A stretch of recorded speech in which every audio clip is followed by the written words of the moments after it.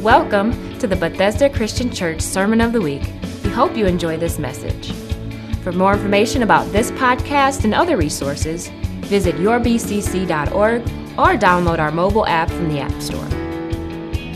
Good morning.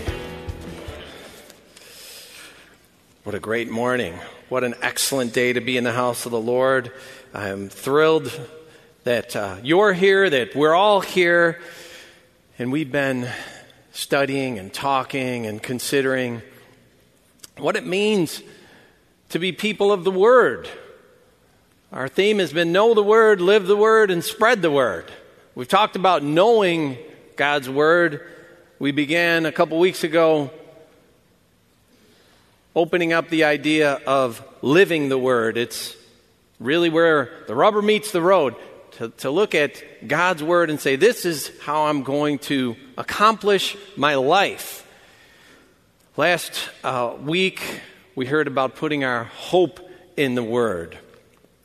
We've been using Psalm 119. It really was our backdrop when we began the series on living the Word, talking about a path of purity.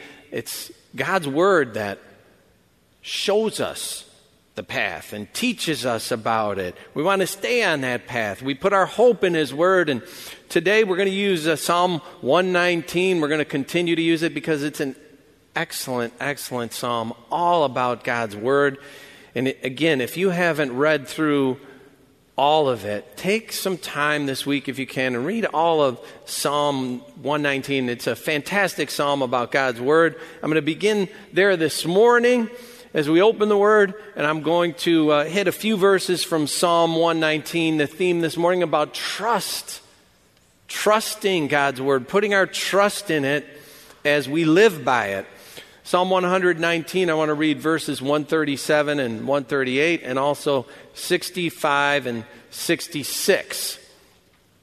So verse 137, it says, "You are righteous, Lord, and your laws are right.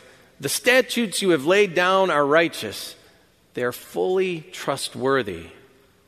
And 65, "Do good to your servant according to your word. Lord, teach me knowledge and good judgment, for I trust your commands." The psalmist here in Psalm 119, he says that God's word is trustworthy. That means something. And he says he will trust it. Trust is really it's a full word. It's related a little bit to believe. Sometimes we use it synonymously with believe, or we interchange it with believe. But they're a little bit different. Believe, if I say I believe something, believe is accepting an assertion. Somebody says something, I hear something, I hear the assertion, I take it as true, I've believed it. If I'm on the phone with someone and they ask me, "Hey, what color shirt are you wearing?" Or, "Do you have a watch on?" And I say, "Well, I have a white shirt," and "No, I don't have a watch." They accept it as true. They've believed it. Now, if they trust me, they may act on that. Maybe I've said I don't have a watch. Perhaps they're going to go get me a watch. They take some action. They've trusted what I've said. I've learned about believe and trust through my life. I know I've said it before. I've come from a large family. I have a half a dozen brothers, not to mention a couple sisters. And our house was full. And for whatever reason, it seemed like my older brothers, I had 5 of them, they always wanted something from me. They always wanted to borrow something, right? So one day, as a teenager, I had motorcycles. Well, my brother next in line, right above me, he wants to borrow my motorcycle. And I said, "Listen, are you going to do anything dumb?" He's like, No, I'm not going to do anything dumb. Really, I'm not. He had to persuade me. He had to get me to the point where I believed him. I guess I eventually arrived at the point where I believed him. Okay, he's not going to do anything dumb. I'll believe it. But did I trust him? When did that happen? Well, when I handed him the keys, that's when I exercised my trust that I believed what he was saying. So I did. I handed him my keys, and he took off on my motorcycle. Now, how long did he keep my trust? Well, until the police called and said they impounded my motorcycle. So it was a great officer, too. He didn't really impound it. He said, hey, listen, I did you a favor. I got on it and I rode it to the police station. You can just come pick it up. So that saved me money. That was really nice. And I went and I picked up my motorcycle. And since I didn't trust my brother anymore, I saved my money and left him in jail. And don't you think he needed to learn a lesson about trust? And now, I have a biblical example. A biblical example of someone who found it hard to trust God's word. It's in 2 Kings. 2 Kings chapter 5, we read of a commander of the Aramean army. Aram in your Bible is also Syria. So you might read in one English version, it'll say Syria. You might read in the NIV, it'll say Aram. The Aramean army was led by this commander. He had leprosy, and he went to Israel seeking healing. So I want to just offer you a bit of that narrative from 2 Kings chapter 5 and about this man, Naaman. So I'm going to read verses 1 and then 9 through 14. It says, now Naaman was commander of the army of the king of Aram. He was a great man in the sight of his master and highly regarded because through him the Lord had given victory to Aram. He was a valiant soldier, but he had leprosy. So Naaman went with his horses and chariots and stopped at the door of Elisha's house. Elisha sent a messenger to say to him, go wash yourself 7 times in the Jordan, and your flesh will be restored, and you will be cleansed. But Naaman went away angry and said, I thought that he would surely come out to me and stand and call on the name of the Lord his God, wave his hand over the spot, and cure me of my leprosy. Are not Abana and Pharpar, the rivers of Damascus, better than all the waters of Israel? Couldn't I wash in them and be cleansed? So he turned and he went off in a rage. Naaman's servants went to him and said, my father, if the prophet had told you to do some great thing, would you not have done it? How much more then when he tells you, wash and be cleansed? So he went down and dipped himself in the Jordan 7 times, as the man of God had told him, and his flesh was restored, and he became clean like that of a young boy. Well, that's an amazing narrative. Here Naaman had come to the prophet of God, Elisha. He was seeking healing. He heard a word. He heard a word from God. But it was kind of a strange word. It was an odd word. It was somewhat bizarre. And you know what? Did not sit well with Naaman, did it? Naaman didn't like it. He didn't want to do it. Rather, he had another idea altogether. He had a better word. And that was his word. But his servants came and they counseled him. Trust this word. Trust this word you've heard from this man of God. If he told you to do some grand thing, you would have done it no problem. But he's told you something you don't like. But trust it anyway. Well, Naaman reconsidered. And he turned around. And he went back. He dipped himself 7 times in the Jordan.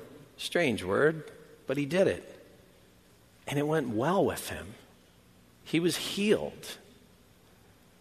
Some of God's word to us, it's somewhat like the word that Naaman received. Some of God's word to us seems strange. It seems bizarre. It seems to go against the grain. It goes against the grain of culture. It goes against the grain of our life. Some of God's word, we'd rather just ignore it. But to live his word, to live it, we have to come not only to accepting it as true, we have to come to the point where it is trustworthy to us, that we trust it.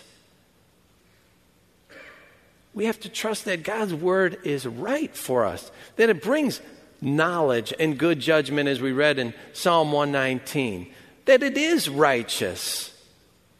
I was reading a book, an old book. It's by a man named Jabez Bunting. He was a Wesleyan preacher born in the 18th century. Now, there was somewhat a different view of the Word of God in 18th century England compared to 21st century USA. And this is what Jabez Bunting wrote. He said, "His word of threatening, indeed you can believe. You give hearty credence to this, and consequently tremble. But you cannot trust his word of mercy, which bids your trembling souls rejoice in hope." So Bunting, this Wesleyan preacher in England in the 18th century, he would say that in his day, many had difficulty trusting God's word of mercy, trusting God's word of grace. They didn't believe that God was calling their fearful souls to rejoice and to be overjoyed in the grace that's poured out by Jesus Christ. They didn't rejoice in that hope. They were fearful. They believed God's word where it was threatening, where it seemed like God had wrath. So passages like this from Revelation chapter 21, evidently they just didn't take to heart. This is Revelation 21, 5-7. It says, "He who was seated on the throne said, 'I am making everything new.' Then he said, 'Write this down, for these words are trustworthy and true.' He said to me, 'It is done. I am the Alpha and the Omega, the beginning and the end. To the thirsty I will give water without cost from the spring of the water of life.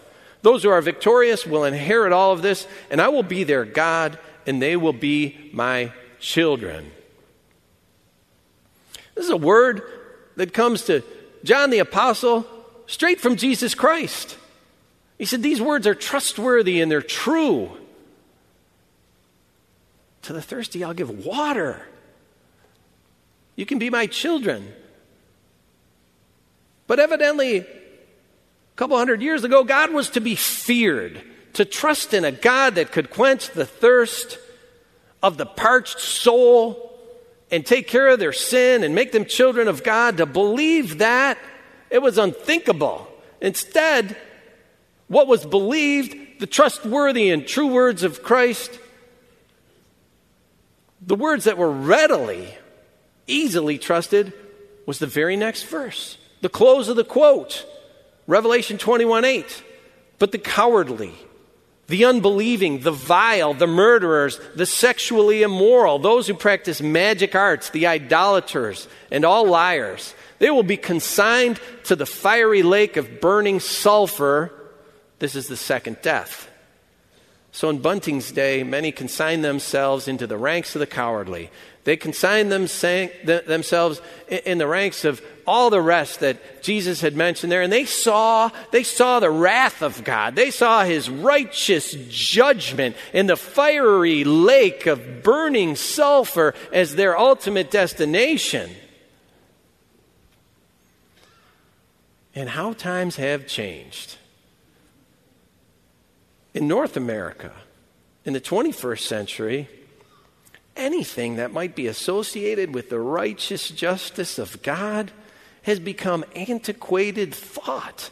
That is old-fashioned. It is old-fashioned to believe in sin. Things like sexual immorality and being a liar, or idolizing something, idolizing someone over God. Well, that's just old-fashioned. Even some Christians, they bristle at the idea that, well, they might have sinned. And when it comes to eternal judgment, this idea of a hell, a fiery lake of burning sulfur, that's an antiquated idea too. Whether it's the Pew Research Center or the Barna Group or the Gallup polling organization, all these organizations that collect data by polling people, they report that the belief in hell in America, it's just becoming less and less among the American population and less among Christians. Alan Segal, he's a guy that wrote a book called Life After Death. He is a professor, and his quote says, "Hell is disappearing absolutely." So it's just going away. Really, we're all going to heaven. We're all going to make it.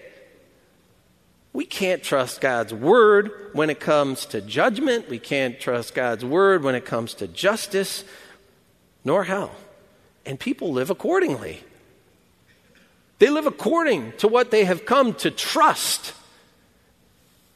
And what's on the flip side then? What's on the other side of, well, I don't believe in any of that? Well, for all those who can't come to terms with God who is divinely and perfectly just and who will mete out perfect justice on a day of judgment, how do they see God operating? Well, it's along these lines. I'm a Christian, and I'm a good person. Yeah, I do some things wrong, but I'm a good person. And you know what? God's good with me being a good person. I am not really concerned about hell or judgment or any such thing. I'll see him in heaven. I've got that trip booked. Leave me alone. Now, press into such a person and ask them, what does it mean? What does it mean to you to live according to Scripture, to His Word? What does it mean to have a biblical worldview? And you're likely to get some pushback. And you can pick your topic. Pick your topic. Is it hell? Is it heaven? Is it materialism? Is it same-sex marriage? Is it LGBT issues? Is it living together outside of marriage? Is it tithing and giving? Is it abortion? Is it the notion of absolute truth or even sin? And God's Word has a lot to say about all of these topics. But if you take a stance that's perceived, just even if it's perceived as intolerant, slightly intolerant, you're likely to hear, well, that's just your interpretation of an old book, and you can't judge me. I'm a Christian. Judging me, that's not Christian. And I'll grant you that there's threads and there's slices of the Bible that we can legitimately discuss, and we may not see eye to eye on. But there are points and there are plain statements in the Bible that can't with good reason be debated. Yet lies will be justified. Immoral lifestyles will be justified. Disobedience and disrespect towards leaders will be justified. All because God's Word cannot be trusted. It can't be trusted as true. It can't be trusted that it offers to us life and living life. There's this sort of pick and choose mentality. After all, think about it. The last line of the Bible was written 2,000 years ago. And everything else in the Bible is older than that. Hundreds of years older, even 1,000 years older. This is ancient stuff, this Bible. Certainly we cannot put our trust in these primitive, unsophisticated, ancient people from a patriarchal society that recorded this for us. It can't be the trustworthy Word of God. Or can it? And can we trust it? I came across an article just yesterday. It was by a guy named Eric Metaxas, who is a very interesting writer. And he published an article yesterday about an archaeological discovery where some inscriptions were found. And it was this dig in China, and it was confirming the Great Flood of China, the writings that were discovered And this flood occurred in the first imperial dynasty many, many hundreds, thousands of years ago. So this Chinese Great Flood is an event that much of experts and academics and professors, they just considered it plain fiction. Never happened.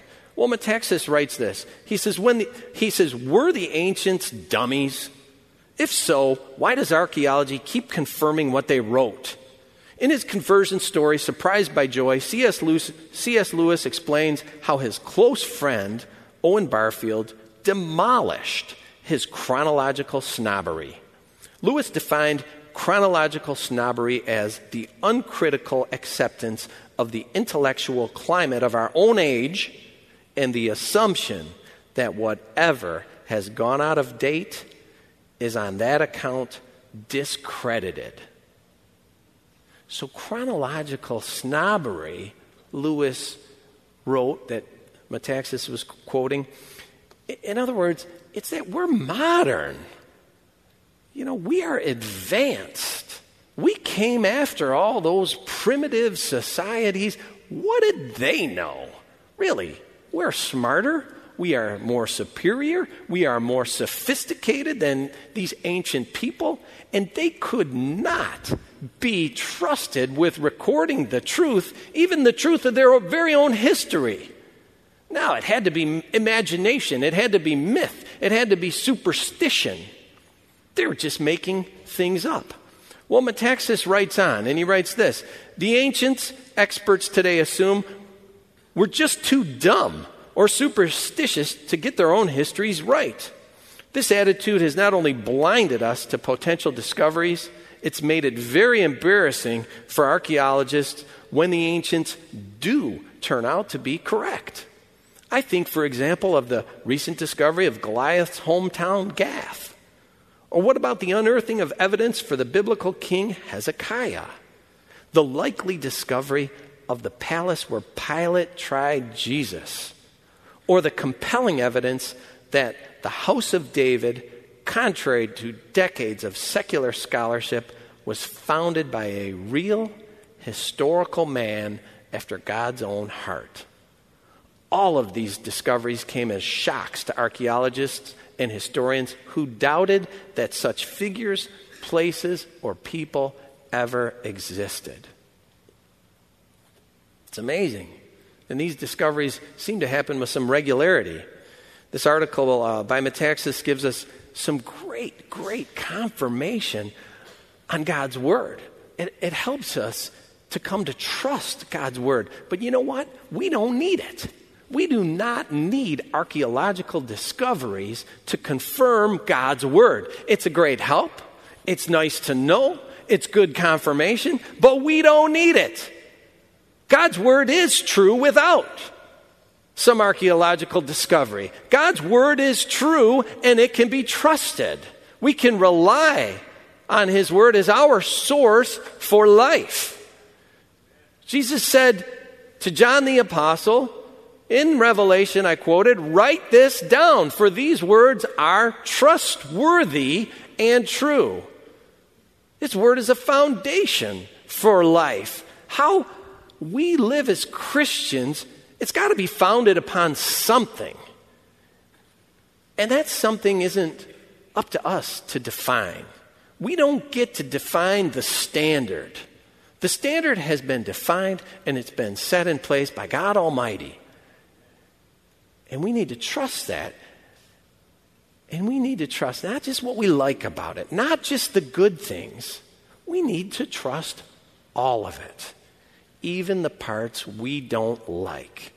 The portions that make us squirm in our seats, the portions that make us sweat and uncomfortable. We like it. We love it that Jesus said to the thirsty, "I will give you water without cost from the spring of the water of life." That's great. I love it. "And I will be their God, and they will be my children." Yes, I'm a child of God. But we start to get uncomfortable when Jesus says the sexually immoral and the liars and the others will be consigned to the fiery lake of burning sulfur. But Jesus said all of it, the entirety of it, the whole quote is trustworthy and true. Jesus didn't say, pick what you like and toss out the rest. Hundreds of years ago, many feared God as this harsh judge, this God who was he was just waiting. He was waiting to consign your soul to the lake of fire. And now it seems like the pendulum has swung in exactly the opposite direction, all the way to the other end of the spectrum. Fear and respect for God's justice has waned to the point where some say hell is disappearing. Absolutely. We can make our own standards for life. But to live His word, we need to trust it. All of it. And all of it includes grace. And all of it includes mercy. And all of it includes His perfect justice. And all of it is encapsulated in a word. And that word is love. God's mercy and His grace operates out of love. God's justice is rooted in love. The love of God. It bids us trust my word. Trust my word of mercy. Trust my word of grace. And it'll raise your soul to rejoice. Trust my word that I'm just. We want to justify sin. But God, through Jesus Christ, He calls us to repent of our sin. Now, Martin Luther, who lived in the 16th century, said, there was no more a bitter word in Scripture than the word repentance. He lived in fear of God's wrath. He condemned himself constantly. He beat himself up. He whipped himself. But the day came when he discovered he could trust all of God's word. And he found no sweeter word in Scripture than the word repentance. Why? Because he finally saw repentance through the sacrifice of Jesus Christ. And he could stop condemning himself. And he saw that repentance begins with love. It begins with the love of a God who is righteous and the love of a God who would send His Son to give His life. He turned his heart to love Jesus, who first loved him and gave His life for him. He looked upon the suffering of Jesus. He considered His wounds. He considered the nails. He threw himself to the foot of the cross and into the open arms of His Redeemer. And what did we sing this morning? There is no greater love than this. Turning to Christ in repentance. It was not an end. It was a beginning. It wasn't condemnation. It was a turning point to life. And Luther began to live his life by trusting God's word wholly and completely. And that sparked a reformation in the church. Naaman, the Armenian, he nearly missed a magnificent and marvelous healing. Naaman, he didn't like the word God had given. And he rejected it. He was walking away from it. But God had a healing for him. But Naaman wanted God to act according to his own way. Naaman wanted God to behave according to his standard rather than just following and trusting the plain word of God. He did not like what he heard. But he received some good counsel. He turned around and he was healed. I want us to listen to the love story of the Word. The love of God for us. His mercy, His grace, His justice. It's for all of us.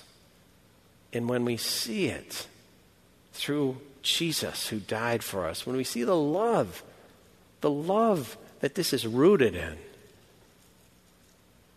and we love Him back, and our motivation about why we live the way we live, it will change. I want to call for the elders of our church this morning. I want you to come to the altars. Because today is the day that we pray for people who need a healing. If you need a healing, like Naaman, these altars are open for you this morning. We want to take time to pray for you. We take time once a month for the elders to come to the altars and pray. They pray a prayer of faith for any and all who will come forward. And if you have a physical need, I invite you to receive prayer this morning. But beyond the physical, are you struggling with trusting the Word of God? Are you struggling in some area like, well, you heard Pastor Julie talking about tithing, or that maybe, you've been living with a sin in your life? You can take care of that this morning. Hey, come down here to these altars and get prayer and begin to see the love and the mercy and the grace of God. And turn yourself. Are you trying to live according to your own standard? You can come for prayer. You can get on track. You can join with another. You can join with an elder here and seek God's grace. God operates out of this foundation of love. He demonstrated his own love for us in that while we were sinners, Christ died for us. And you can take him at his word, you can trust it, and you can receive his grace. I invite you this morning to make your way. Father, we just ask and pray your Holy Spirit would use these elders and ministers as vessels of your grace. Lord, that your Holy Spirit would do works in lives for physical healing, for spiritual direction, for emotional healing, for whatever, God. We pray that as elders lay their hands and anoint with oil, you would do a work, Lord. And we thank you and we praise you in Jesus' name. Amen. And if you're not coming for prayer this morning, if you would just keep a prayerful attitude and pray for these who are at the altar this morning. There is none like you, Lord. Our God, our Savior, our King. Lord, we love you because you first loved us. Thank you, God, for giving your life for us and making a way for us to be saved, to be redeemed. Father, your grace be upon everyone in this sanctuary as we close this service. Lord, may your Holy Spirit watch over all, keep all and guard all, Lord, as they go on their way. And Lord, return them back again to worship you and to praise you and to thank you. And Father, we ask all these good things in the name of your loving Savior, our Lord Jesus Christ. Amen. God bless you this morning.